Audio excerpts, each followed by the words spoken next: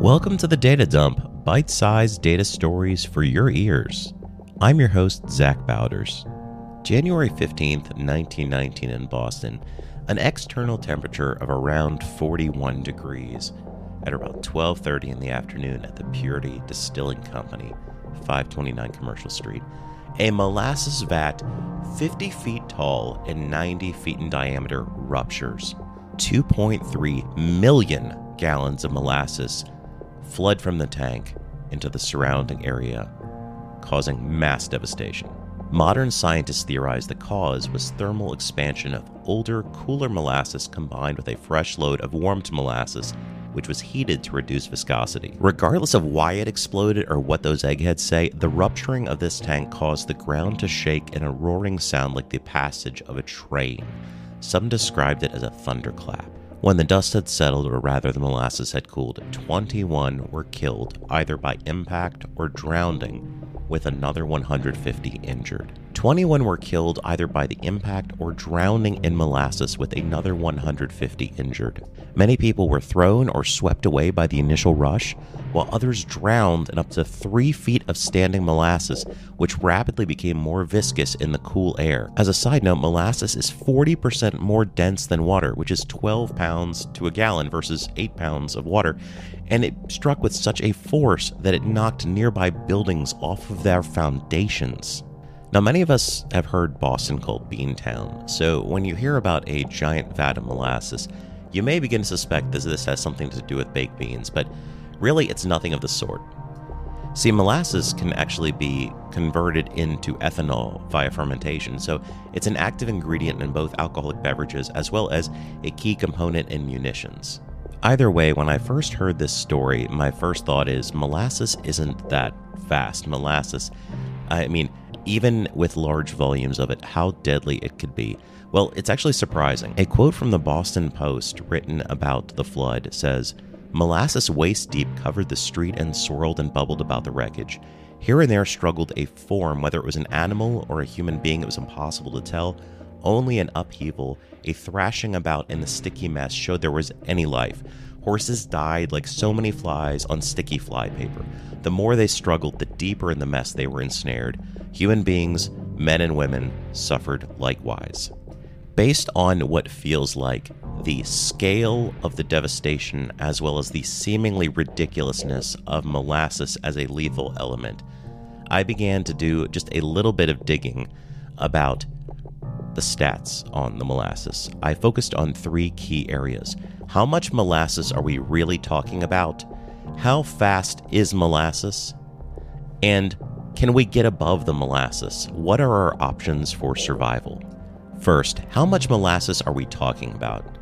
Well, your average backyard swimming pool probably has about 30,000 gallons of water, which sounds like a lot. I know this. I worked in a swimming pool store for most of college. A medium to large swimming pool you might find in a standard backyard might be 40,000. But if you have a fairly shallow deep end, you're looking at about 30. And that sounds like a lot, especially if it's coming out of your water bill. But an Olympic swimming pool has 660,000 gallons of water, which is roughly 22 times the size of your backyard swimming pool. Well, Purity Distilling Company's molasses vat was even bigger than that. It held 2.3 million gallons of molasses, which is 77 times the size of a backyard swimming pool, which is a lot of liquid. Let's talk about being slower than molasses. The average person has a maximum running speed of between 10 and 15 miles an hour. So given the most optimistic end of that range, that would make you about 20 miles per hour slower than a tidal wave of deadly molasses.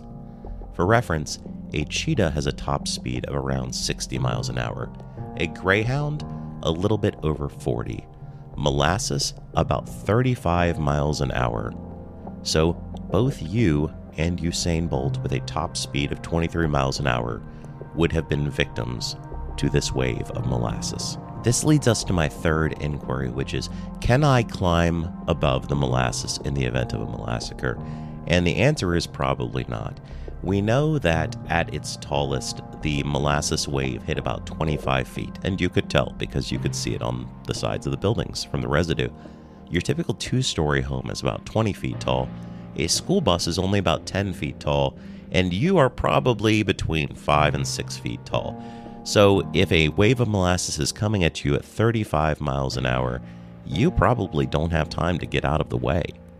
So besides the obvious devastation, both in terms of loss of life and destruction of property, the explosion of Purity Distilling's molasses fat brought about a class action lawsuit by 119 different residents, which was actually one of the first class action lawsuits in Massachusetts history and is considered a milestone in paving the way for modern corporate regulation. After some 3 years of hearings, the company ultimately paid out what is equivalent to about $9.37 million in modern currency in damages to the victim, which means each person received about $104,000 in terms of modern currency. The Boston Molassacre, ridiculous event, actual damage, fascinating data story.